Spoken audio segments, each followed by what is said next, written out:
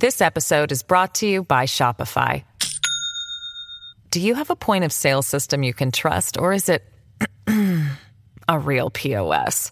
You need Shopify for retail. From accepting payments to managing inventory, Shopify POS has everything you need to sell in person. Go to shopify.com/system, all lowercase, to take your retail business to the next level today. That's shopify.com/system. I want to take you back to a pretty dark and significant part of American history. January of this year. Let's listen in on Senator James Lankford of Oklahoma, speaking only a few hours after the United States Capitol was attacked by a violent mob, a horde of insurrectionists who demanded that the result of a Democratic election be overturned.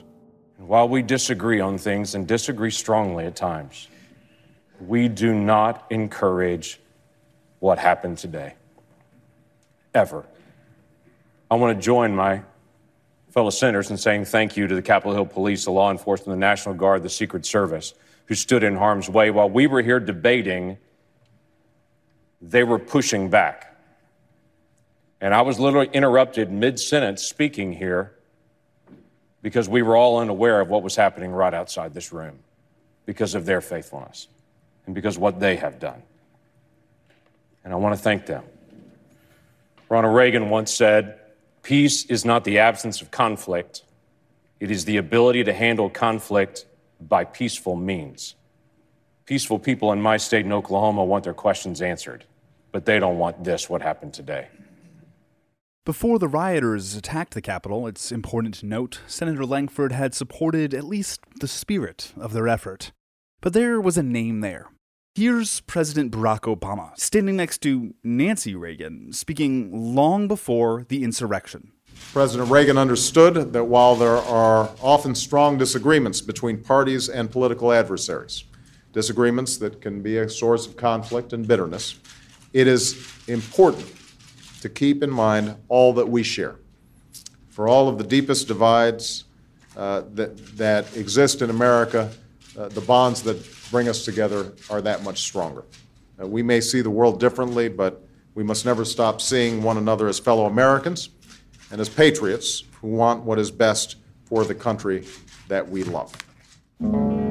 I'm Sean Morrow, and this is Who Is, the podcast from Now This, where we examine power through the stories of people who have it.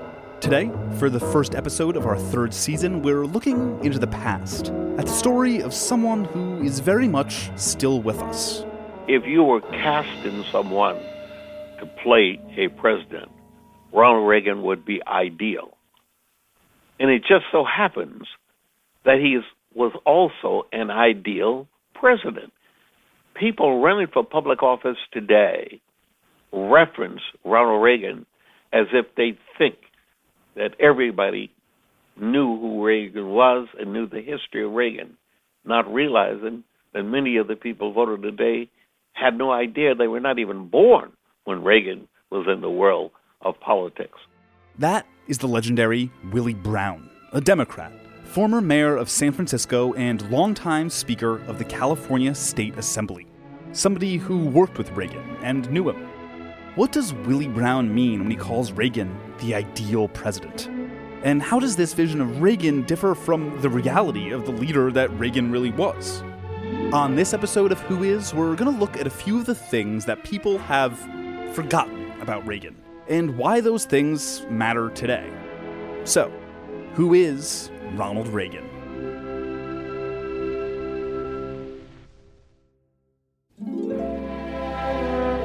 Ronald Reagan's life is an eerily perfect rags to riches story. The American dream. Reagan was born on February 6th, 1911, in a 5-room apartment above a tavern in the town of Tampico, Illinois. Population around 700 today, a little more than 800 then. The first thing that Reagan's father Jack said upon seeing his newborn son was, "He looks like a fat little Dutchman." But who knows? He might grow up to be president one day.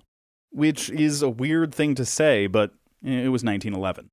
The family was poor, and Jack was an alcoholic who had trouble holding down steady work. Ronald had a way closer relationship with his mother, Nell.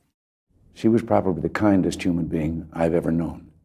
Now, looking back, I know that we lived in poverty or pretty close to it all the time.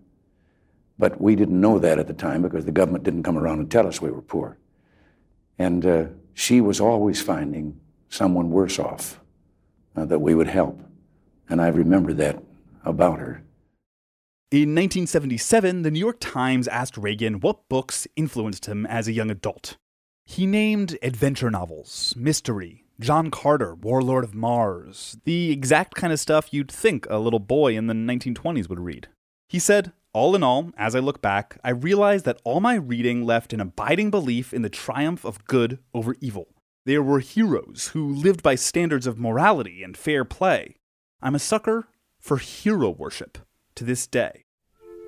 Reagan turned 18 in 1929 as America fell into the Great Depression. He saw firsthand the consequences of societal, economic collapse, and often referenced his own experience of it. Quote, "We didn't live on the wrong side of the tracks, but we lived so close to them, we could hear the whistle real loud." The Reagans were hit hard by the Depression. Jack had taken out loans to open a shoe store. It shuttered. And Nell had to go work in a dress shop for $14 a week. Nevertheless, Reagan did have the opportunity to get an education. Although he wasn't a particularly exemplary student, he goes to Eureka College, a small religious school near Peoria, Illinois. Today, Eureka is, unsurprisingly, really into their most famous alumnus.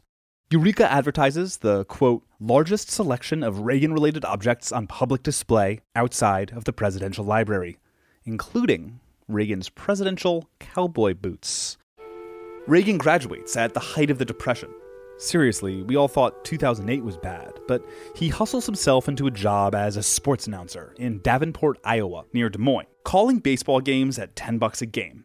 When a staff job opened up, he gets brought on. According to biographer Lou Cannon, a young Reagan had trouble with commercials. Quote, "While he found it difficult to read commercials in a conversational tone, Reagan learned that he could sound spontaneous if he memorized a script before he read it. He followed this practice with important radio and television speeches during much of his political career."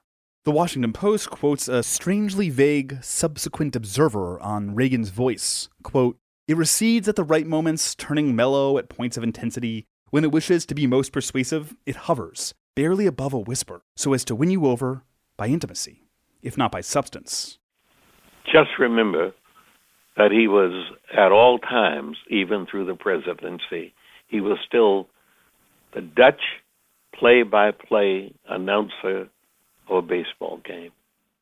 In 1937, Reagan gets discovered. Again, in a very much almost unbelievable American dream, it can happen to you kind of way.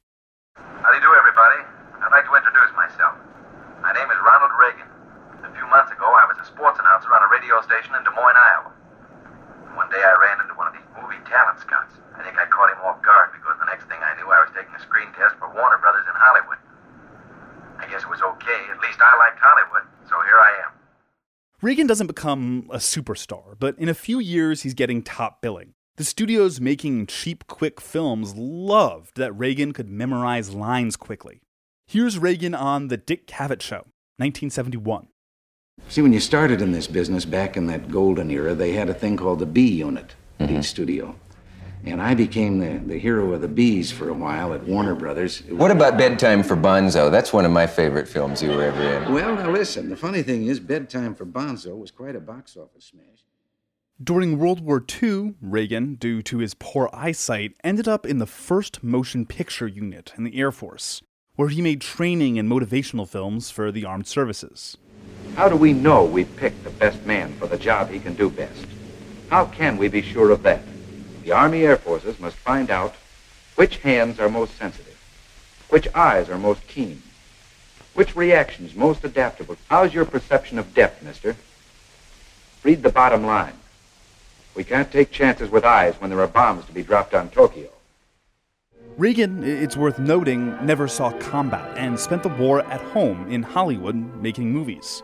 But it was TV that started Reagan toward household namedom, hosting General Electric Theater, a show where he'd introduce and sometimes appear in a short drama.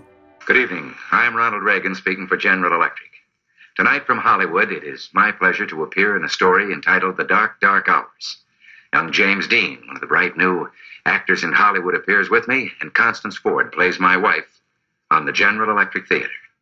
By 1956, General Electric Theater was one of the most popular programs in the United States, reaching, according to GE, over 25 million viewers each week. In 1956, there were only about 35 million TV households in America. If you were watching television in the 1950s, you were probably watching Ronald Reagan. Not only did that expose him to America as an actor, but as something more than that. His contract stipulated he also had to go to General Electric plants around the country and give speeches, sometimes up to 14 a day. One of the GE PR people Reagan worked with said, quote, "We drove him to the limit. We saturated him in Middle America." Weirdly, back in Los Angeles, Reagan is a labor leader, 7-time president of the Screen Actors Guild, which represented film and television performers. In 1959, Reagan is president of a major labor union. In 1964, we get this. You and I are told increasingly we have to choose between a left or right. Well, I'd like to suggest there is no such thing as a left or right. There's only an up or down. Man's old age dream, the ultimate in individual freedom consistent with law and order, or down to the ant-heap of totalitarianism. And regardless of their sincerity, their humanitarian motives, those who would trade our freedom for security have embarked on this downward course. Yikes. That's Reagan campaigning for Barry Goldwater. What does it mean to campaign for Barry Goldwater? Jackie Robinson, who desegregated baseball and was known as a political independent, wrote the following after Goldwater became the Republican nominee for president in 1964. Quote, "A new breed of Republicans has taken over the GOP. It's a new breed which is seeking to sell to Americans a doctrine which is as old as mankind, the doctrine of racial division, the doctrine of racial prejudice, the doctrine of white supremacy. If I could couch in one single sentence the way I felt watching this controlled steamroller operation roll into high gear, I'd put it this way. I would say that I now believe I know how it felt to be a Jew in Hitler's Germany." Remember, Goldwater is the guy Reagan was speaking on behalf of.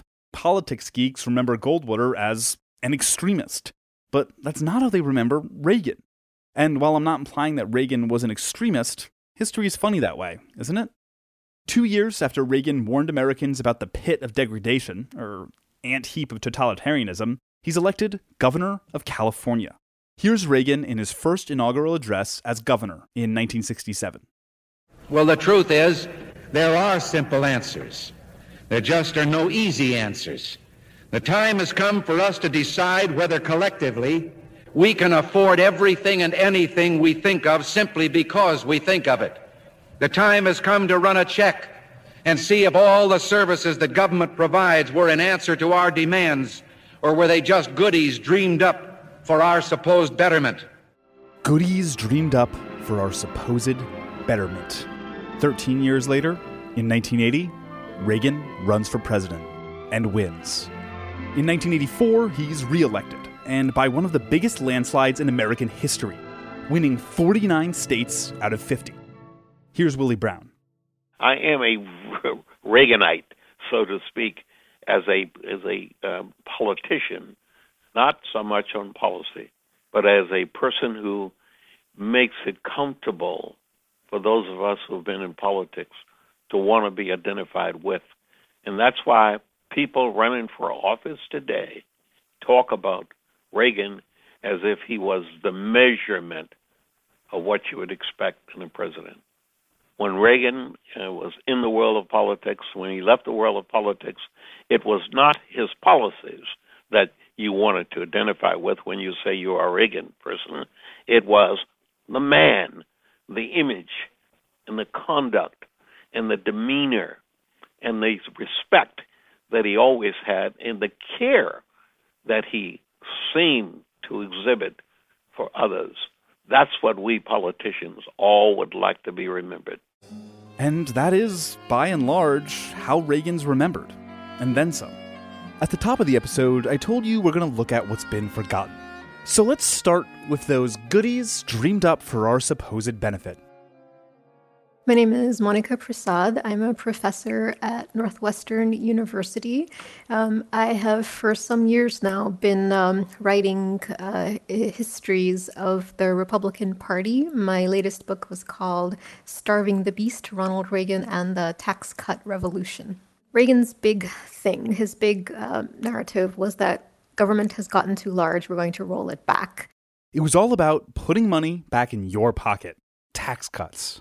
Reagan made even something as boring as taxes into a story of heroes and villains.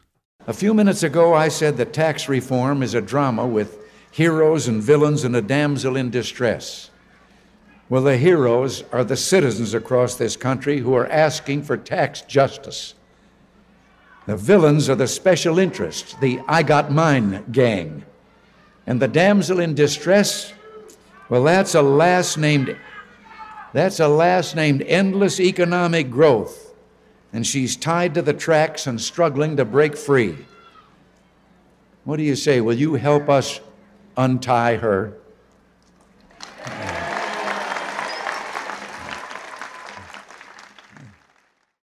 So Reaganomics in particular, what it was really the central piece of it was this idea to cut taxes across the board.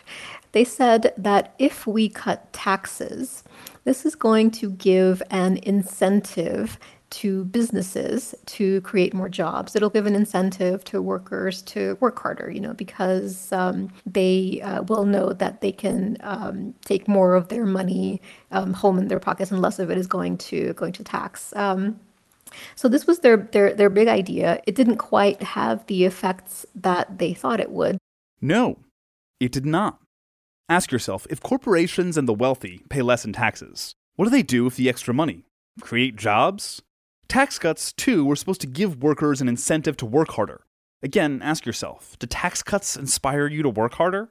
Eventually, because corporations and the wealthy had more money, and because workers were working harder, these tax cuts would be the catalyst that trickled down, ultimately resulting in the creation of more jobs, which in turn would result in a bigger tax base, which, along with the dreamed-of cuts to programs like Social Security and Medicare, we'll get to that, would more than make up for the revenue loss due to the tax cuts in the first place. Basically, it's like an upside-down pyramid scheme, and much like an upside-down pyramid scheme, it doesn't make sense, and it didn't work. Which is not to imply that many smart people didn't earnestly believe it would work. Reagan got his tax cut, but never got the budget cuts that would have paid for it. Here's Monica Prasad. He has these two halves of trying to cut the size of government. He's going to try to cut taxes, and he's going to try to cut government spending. The Omnibus Budget Reconciliation Act is his attempt to cut spending. The Omnibus Budget Reconciliation Act of 1981 was Reagan's first budget as president. Exciting stuff, I know, but it's really, really important. It did slash poverty policies, but it was in many respects a huge failure compared to what Reagan had tried to do. And that's because programs for poor people just aren't that expensive. So poverty policies don't really make up very much of the budget at all. They are really sort of, very, very, we don't spend a lot of money trying to save people from poverty. What Reagan really wanted to do is he really wanted to cut the big welfare entitlements, Social Security and Medicare. So he was really gunning for Franklin Roosevelt. He was really gunning for the New Deal. Huge chunks of the budget go to Social Security, Medicare, and Medicaid, basically trillions of dollars. And although it wasn't trillions of dollars in the late 1970s and early 1980s, it was a relatively comparable, unimaginable amount of money. Unimaginable amounts of money might sound like a lot, but these are the programs that, ensure grandma can eat and afford to, go to the doctor. Programs which she paid into all her working life. In 1981, Reagan proposed the first major cuts to Social Security since the program was signed into law by FDR in 1935. So he wants to try to do something about these big middle class welfare entitlements. So he puts in charge of it this very young guy at the time, David Stockman. He's the budget director of the Office of Management and Budget. And Stockman's charge is to go through the budget and figure out what we can cut. So if you're a Republican who's in there to reduce the size of government, this is your dream job, right? So Stockman does this. He comes out with all of these things. And everything that they try to cut, it is not possible to cut. It doesn't turn out to be possible to cut anything other than programs for the poor. And David Stockman himself experiences this dramatic disillusionment, which he chronicles in one of his books. He says, we had come in here to reduce government, but all of the really big programs have their defenders. The only things that are undefended are programs for welfare mothers, for programs for basically the marginalized who are not able to defend their interests. So it did lead to cuts in poverty programs, which produced lots of suffering. But compared to what they had tried to do, it was very, very marginal what they actually managed to do. Reagan asked for $3.3 billion in cuts to aid to families with dependent children. He only got $342 million. He got an eighth of what he asked for in Medicaid cuts. He looked to cut $7 billion from food stamps. Congress only approved $2 billion. These were programs that hundreds of thousands, if not millions of people, poor people, depended on, and it didn't even have a major impact on the budget. It was symbolic. Reagan was able to cut them because, for the most part, politicians on both sides of the aisle don't care about poor people. When we're back, we're going to take a look at the consequences of the cuts Reagan was able to make after this.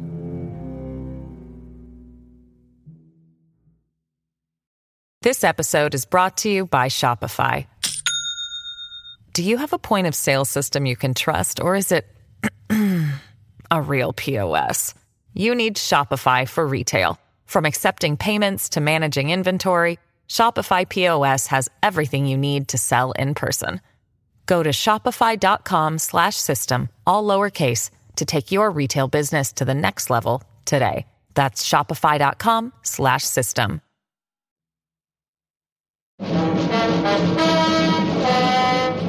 I'm Sean Morrow, and this is Who Is Season 3. Today we're taking another look at Ronald Reagan. Meet Maria Foscarinas.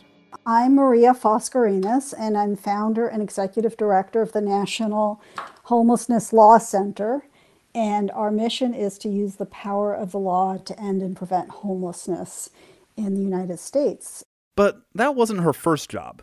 I started my legal career at a big law firm in New York, a Wall Street law firm. And there I had the opportunity to take a pro bono case. So I volunteered for this case where we were representing homeless families who had been denied emergency shelter. And they were living in Nassau County on Long Island, a wealthy suburb of New York City, and were living in just horrific conditions. And through this case, I had the opportunities to see firsthand that extreme poverty was very, very real, and it was existing side by side with great wealth. And the experience of using my legal skills to represent these families successfully, it turned out, really was powerful. And this was a class action case, so we were trying to make bigger changes in the law. We weren't just representing individuals, we were trying to change the law. And so it made a big impact on me, the fact that I could do this. Once you really see poverty firsthand and get to know the people who live it, it becomes much more difficult to just look away. People have to understand what the truth is, what the reality is, why people are homeless. That is huge. I mean, if people understood that people are homeless because our country has refused to make an investment in ensuring that people can afford that everyone can afford housing, then it's not the fault of the people who are homeless. Yeah, right. You don't blame poverty on the people who are experiencing it. That's where the subject of our episode comes in. It goes back to those cuts Monica Prasad talked about earlier. So the Reagan administration made massive cuts to a range of social programs, and one of the biggest cuts was to low-income housing programs. So the federal government had, since the days of FDR, funded programs to help poor people afford housing, and Reagan came in on a platform of cutting the footprint of the federal government and cut that program, cut those programs, cut the funding, and housing took a huge hit.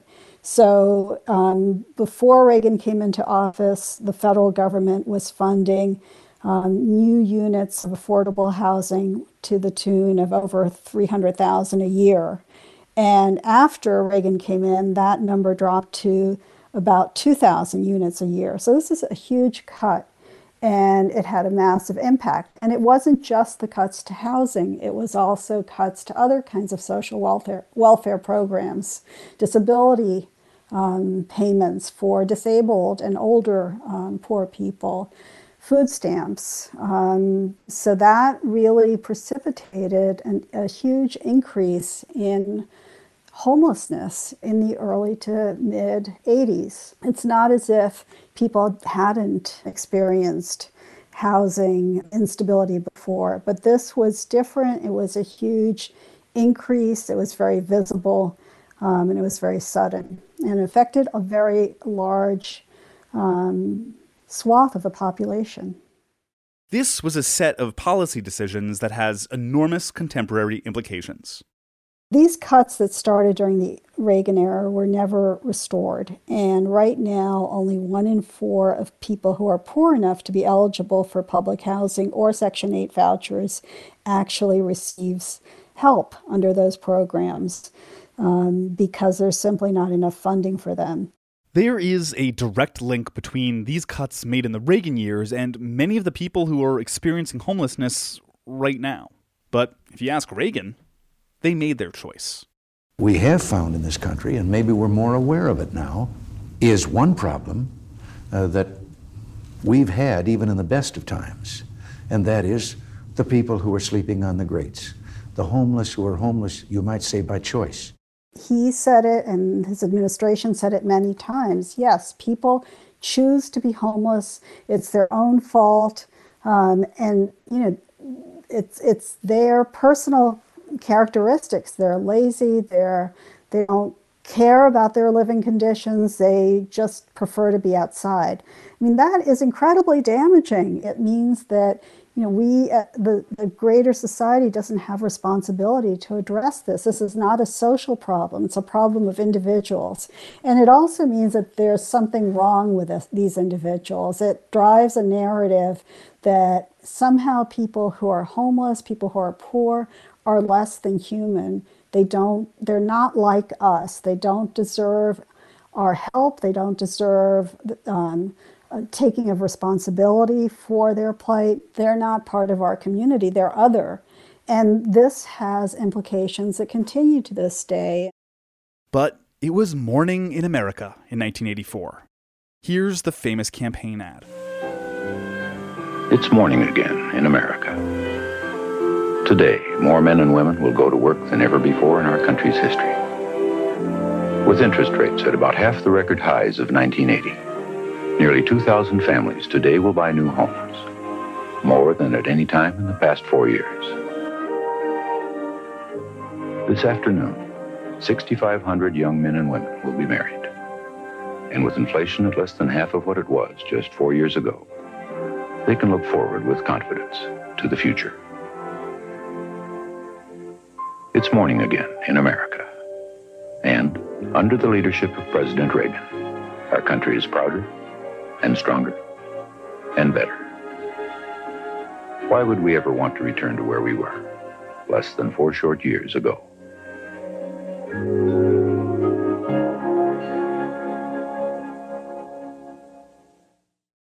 I'm going to bring in another voice.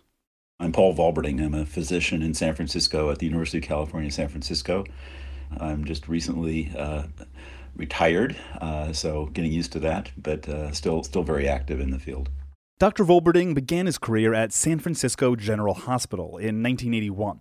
And literally on my first day, saw the first patient there with Kaposi sarcoma, the cancer that we saw in the early AIDS epidemic. It was before we knew anything, of course. And really nothing prepared us for what we saw. The patients who Dr. Volberding saw that summer, in 1981, were literally, historically, the first reported cases of what will come to be known as AIDS in the United States. One thing to remember is that without treatment, and we so easily forget this now because our treatments are so spectacular, without treatment, AIDS is the most fatal infection we've ever seen. Essentially 100% of people. Maybe there's 2% of people that the long-term survivors that kind of establish an equilibrium with the virus and survive. But, 98% of people with this infection, if they don't get treatment, will die of it. That's worse than smallpox. It's worse than Ebola. What Dr. Volberding was seeing in the early 1980s was truly awful. Patients were dying just kind of all the time. They were amazingly sick.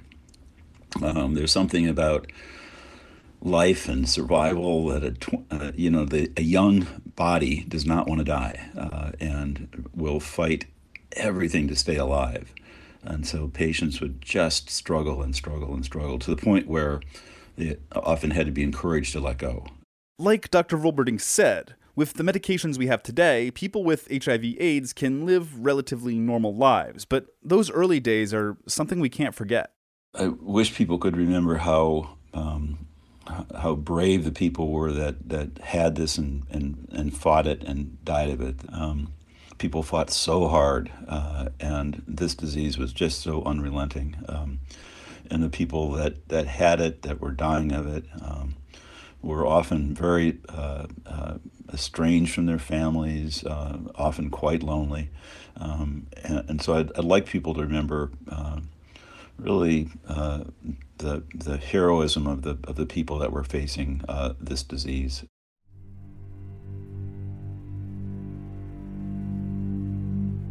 It wasn't until 1985 that Reagan first publicly mentioned AIDS, nearly 5 years after the disease had first appeared in the United States. Why would someone who is in charge of a nation and its well-being let disease ravage it for 5 years? Well, because of who was getting it. Gay men, users of intravenous drugs, black and brown people, homeless people. These were not the heroes of the Reagan story. If anything, like homelessness was blamed on the homeless, those affected by AIDS were blamed for AIDS. You were meant to be scared of people with AIDS, not scared for them. Pat Buchanan, who worked for Reagan at the time, called it nature's revenge on gay men. Reagan would finally give a speech on AIDS in 1987. Too little, too late. We'll be back after this. As children, we're generally taught that America is the good guy in history. But as you learn more about, everything, it becomes a little less clear who the good guys are and who the bad guys are. Like so many of us, that's a realization that Jo Marie Burt had. And it would lead her, in part, to where she is today, studying how post-conflict societies confront demands for justice and accountability, especially in Latin America. Was something that, to be honest, was very personal for me. I mean, I was 18, 19 years old, and for the first time sort of moved out of my house, was living on campus, was being exposed to ideas and realities that were far from what I had grown up learning. And I learned about Central America when I was, I think, in my, second semester of my freshman year. And it was very jarring because what I was learning did not coincide with the image that I had of what my country, the United States, was all about, right? I mean, in high school, we're taught that the United States is a moral nation, that the United States is we were taught anyway, I don't know if this is what's still taught in schools today, but we're taught that the United States is a moral country, a country that is, the model of democracy in the world, that we're spreading democracy throughout the world. And yet what I was seeing was that we were bombing the harbors in El Salvador, that we were funding death squads in El Salvador, that we were backing genocidal military governments in Guatemala, among in other parts of the world, right? And this was jarring for me, and it kind of lit a fire in me to understand what was happening in Central America and the rest of Latin America and what role the United States was playing. And so I became sort of fixated on this question, and it was worse than I thought. What I discovered was worse than I thought. This is during the Cold War, when slapping communist on something gave the government the right to destroy it, like Ethel and Julius Rosenberg or universal health care. But Central America? I remember when I was a college student, I remember watching the nightly news one evening, and Ronald Reagan was giving a speech where he was trying to convince the Congress to pass economic assistance to Central America, primarily to El Salvador, arguing that they were fighting against communism. And he showed a map of Central America, and Nicaragua was in bright red. And he said that if the Congress didn't support his economic package to Central America, then kind of like this domino effect would happen. So suddenly the map, El Salvador turned red, Guatemala turned red, Mexico turned red. And the next thing you know, there are these arrows pointing into Texas and Florida, showing how the red menace was going to spread into the United States. El Salvador is nearer to Texas than Texas is to Massachusetts. Nicaragua is just as close to Miami, San Antonio, San Diego, and Tucson as those cities are to Washington, where we're gathered tonight. What the administration is asking for on behalf of freedom in Central America is so small, so minimal, considering what is at stake. The total amount requested for aid to all of Central America in 1984 is about $600 million. That's less than 1/10 of what Americans will spend this year on coin-operated video games. I say to you that tonight there can be no question the national security of all the Americas is at stake in Central America. If we cannot defend ourselves there, we cannot expect to prevail elsewhere. Our credibility would collapse, our alliances would crumble, and the safety of our homeland would be put in jeopardy. We have a vital interest, a moral duty, and a solemn responsibility. So what happened? In the case of Guatemala, I think it's quite fair to say that Ronald Reagan, both materially and morally, supported genocide in Guatemala. He provided massive economic and military aid to the Guatemalan government to carry out its insurgency campaign, which consisted of scorched earth campaigns, massacres of rural villages, mass displacement of populations who were then herded. Some of them fled into the mountains and lived for a decade in the mountains, escaping the military, while others were herded into model villages, which were really like concentration camps. How the hell did it get to that point? I'm not an authority on Guatemalan politics, but Jo Marie Bird is. This is from a piece she wrote for International Justice Monitor in 2018, when Guatemala's most brutal dictator, Efren Rios Montt, died. Quote, "The short 17 months in which Rios Montt ruled Guatemala were the most brutal of the conflict. Human rights organizations estimate that 10,000 people were killed in the first 3 months of his government alone. During the first 8 months of his government, there were 19 massacres each month, and more than 400 indigenous communities were destroyed."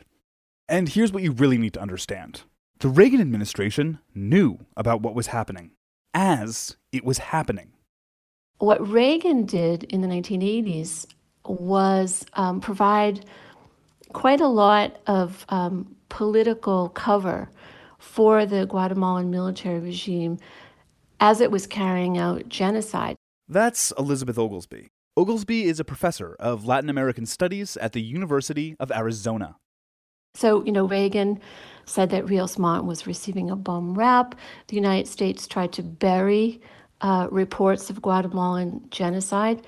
And it's important to understand that U.S. officials knew in real time in the early 1980s that the Guatemalan army was massacring entire Mayan villages in the rural areas. Yes, you did hear bum rap in the context of genocide. Yes, those are the words Reagan actually used. And yes, the U.S. did know about the genocide. They knew because of the cables that were coming from the U.S. Embassy in Guatemala. They knew it and they covered it up, actively covered it up.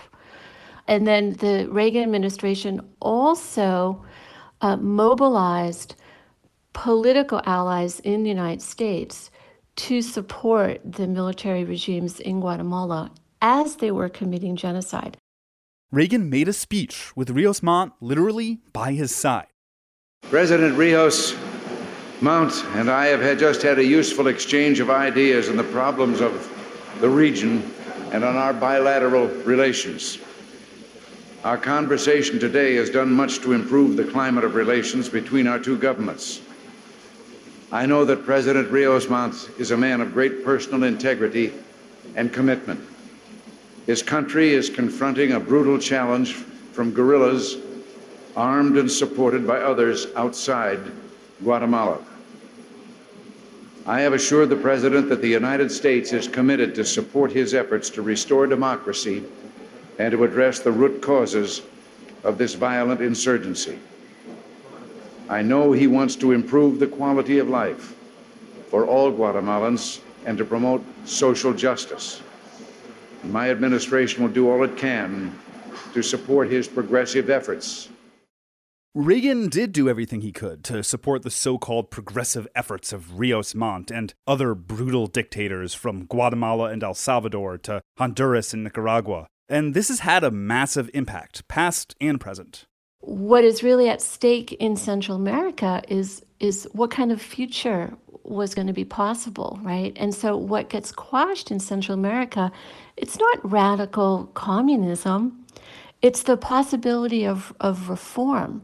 It's the possibility of democratic and economic reform and a more equitable and just future for the regions. And so, of course, we see that legacy today, right? We see people from Central America who are still fleeing what is really the legacy of that period of brutal repression and militarization that the United States aggravated in Central America under Reagan. So why does it seem like very few people think of what happened in Central America when they remember Ronald Reagan? Here's Jo Marie Burt. I think there's been a very aggressive effort on the part of Republicans to shape the way Ronald Reagan is perceived historically. And it is the role of not just historians and scholars of Central America like myself, but of all of us as American citizens to truly understand what the legacy of Reaganism is. If we look at Central America today, we see a number of governments that, I think could easily be defined as failed or semi-failed states, where there is massive amounts of violence, incompetence at the highest level in dealing with violence, massive inequality, the failure of government at all levels to deal with these very basic issues. That has led to new waves of displacement and migration. And in some cases, people actively fleeing real threats of physical violence, seeking safety in the United States. Sort of following the paths that refugees from Central America took in the 1980s, we see a very similar thing going on in recent years. And that's a legacy of U.S. interventionism. That instability, this ongoing violence, is a legacy of U.S. interventionism, of our failure to help Central America rebuild from the wars that we funded, that we made happen for our own, quote unquote, national self-interest. It's really something that young people need to examine to understand what's happening right now, not only in Central America, but in our own country. I want to play you something Monica Prasad said during our conversation. He didn't see things that he didn't want to see. After it became clear that Reagan had been caught in Iran-Contra, a shady illegal event in which the Reagan administration sold none other than Iran weapons in order to fund right-wing forces in Nicaragua, no, you heard me right, that was a 2-for-1 scandal. Reagan addressed the people whose trust he had betrayed. All of us. Well, all of us who were alive in 1987. I have spoken to you from this historic office on many occasions and about many things. The power of the presidency is often thought to reside within this Oval Office. Yet it doesn't rest here. It rests in you, the American people, and in your trust. Your trust is what gives a president his powers of leadership and his personal strength. And it's what I want to talk to you about this evening. A few months ago, I told the American people I did not trade arms for hostages. My heart and my best intentions still tell me that's true, but the facts and the evidence tell me it is not. I think that really explains who Reagan was and why today he's seen by so many people as a hero. Here's Mayor Willie Brown. He was successful because he was believable. He literally made it so that he was every man, or every woman, so to speak. He was clever, really clever. He was obviously the first Republican to put republicanism together with the South. Reagan did that without being accused of being of the South, without being accused of being a part of the South. Even to this day, no one ever references Reagan in that category. He was pre-media produced. Reagan produced his own image. Now, many times, the media produces the image of those people who run for public office. That was not the case with Reagan. He remained the movie star in every way. His appearance at all times was consistent with what we all had known him as, Dutch. We had known him as a radio announcer. We had known him as a great storyteller, etc. He kept that particular image at all times, and he parlayed that wonderfully into the presidency, because in the series of debates and things of that nature, he was able at all times to never sink himself into being just an ordinary politician. He stayed the superstar that he really was. Reagan was never personally disliked for the policies he advocated. And that's something that politicians need somehow to develop the ability to withstand the identification of their policies from them as a human being. Ronald Reagan was the spokesperson for Goldwater. He was a television pitchman for many organizations and companies. He was finally the governor and the president. And he was the president who said, when they asked him about age in a debate, he simply said, I will not hold inexperience and youthfulness against my opponent as I answer this question. And that eliminated the issue of age.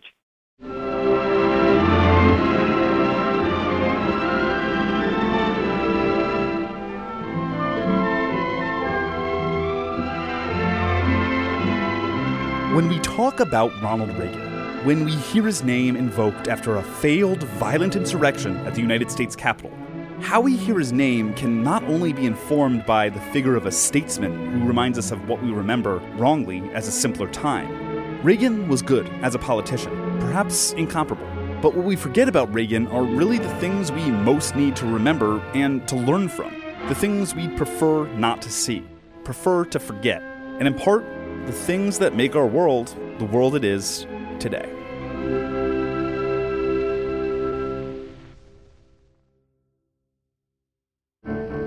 Next week, we're going to make like an arms shipment from the Reagan administration and go to Iran for the story of another leader with a cult of personality, Supreme Leader of Iran, Ayatollah Ali Khamenei. A sincere thank you to our guests, Mayor Willie Brown, former mayor of San Francisco and former Speaker of the California State Assembly, Maria Foscarinas, founder and executive director of the National Homelessness Law Center. Jo Marie Burt, a professor of political science and Latin American studies at George Mason University. Elizabeth Oglesby, a professor of Latin American studies at the University of Arizona. Monica Prasad, a professor of sociology at Northwestern University, and Dr. Paul Volberding, who, along with Drs. Connie Wofsy and Donald Abrams, opened the first dedicated HIV clinic in the country at San Francisco General Hospital in 1983. Special thanks to Paulina Ejeva and the AIDS History Project. Who Is a podcast from Now This. I'm Sean Morrow, your host. Michael McDowell is our producer. Laura Tillman is our associate producer. An enthusiastic welcome to our new writer, Mona Hassan. Editing and mixing by Will Stanton. Production support from Pedro Elvira, Rob Baynard, and Amanda Earle. Our executive producers are Nancy Hahn, Brett Kushner, Sarah Frank, and Mangesh Hadakuder. And Now This, Tina Exaros is our chief content officer, and Nathan Stephanopoulos is our president. Who Is the Podcast, Season 3. New episodes out every Tuesday. And if you liked what you heard, please be sure to rate, subscribe, and spread the word.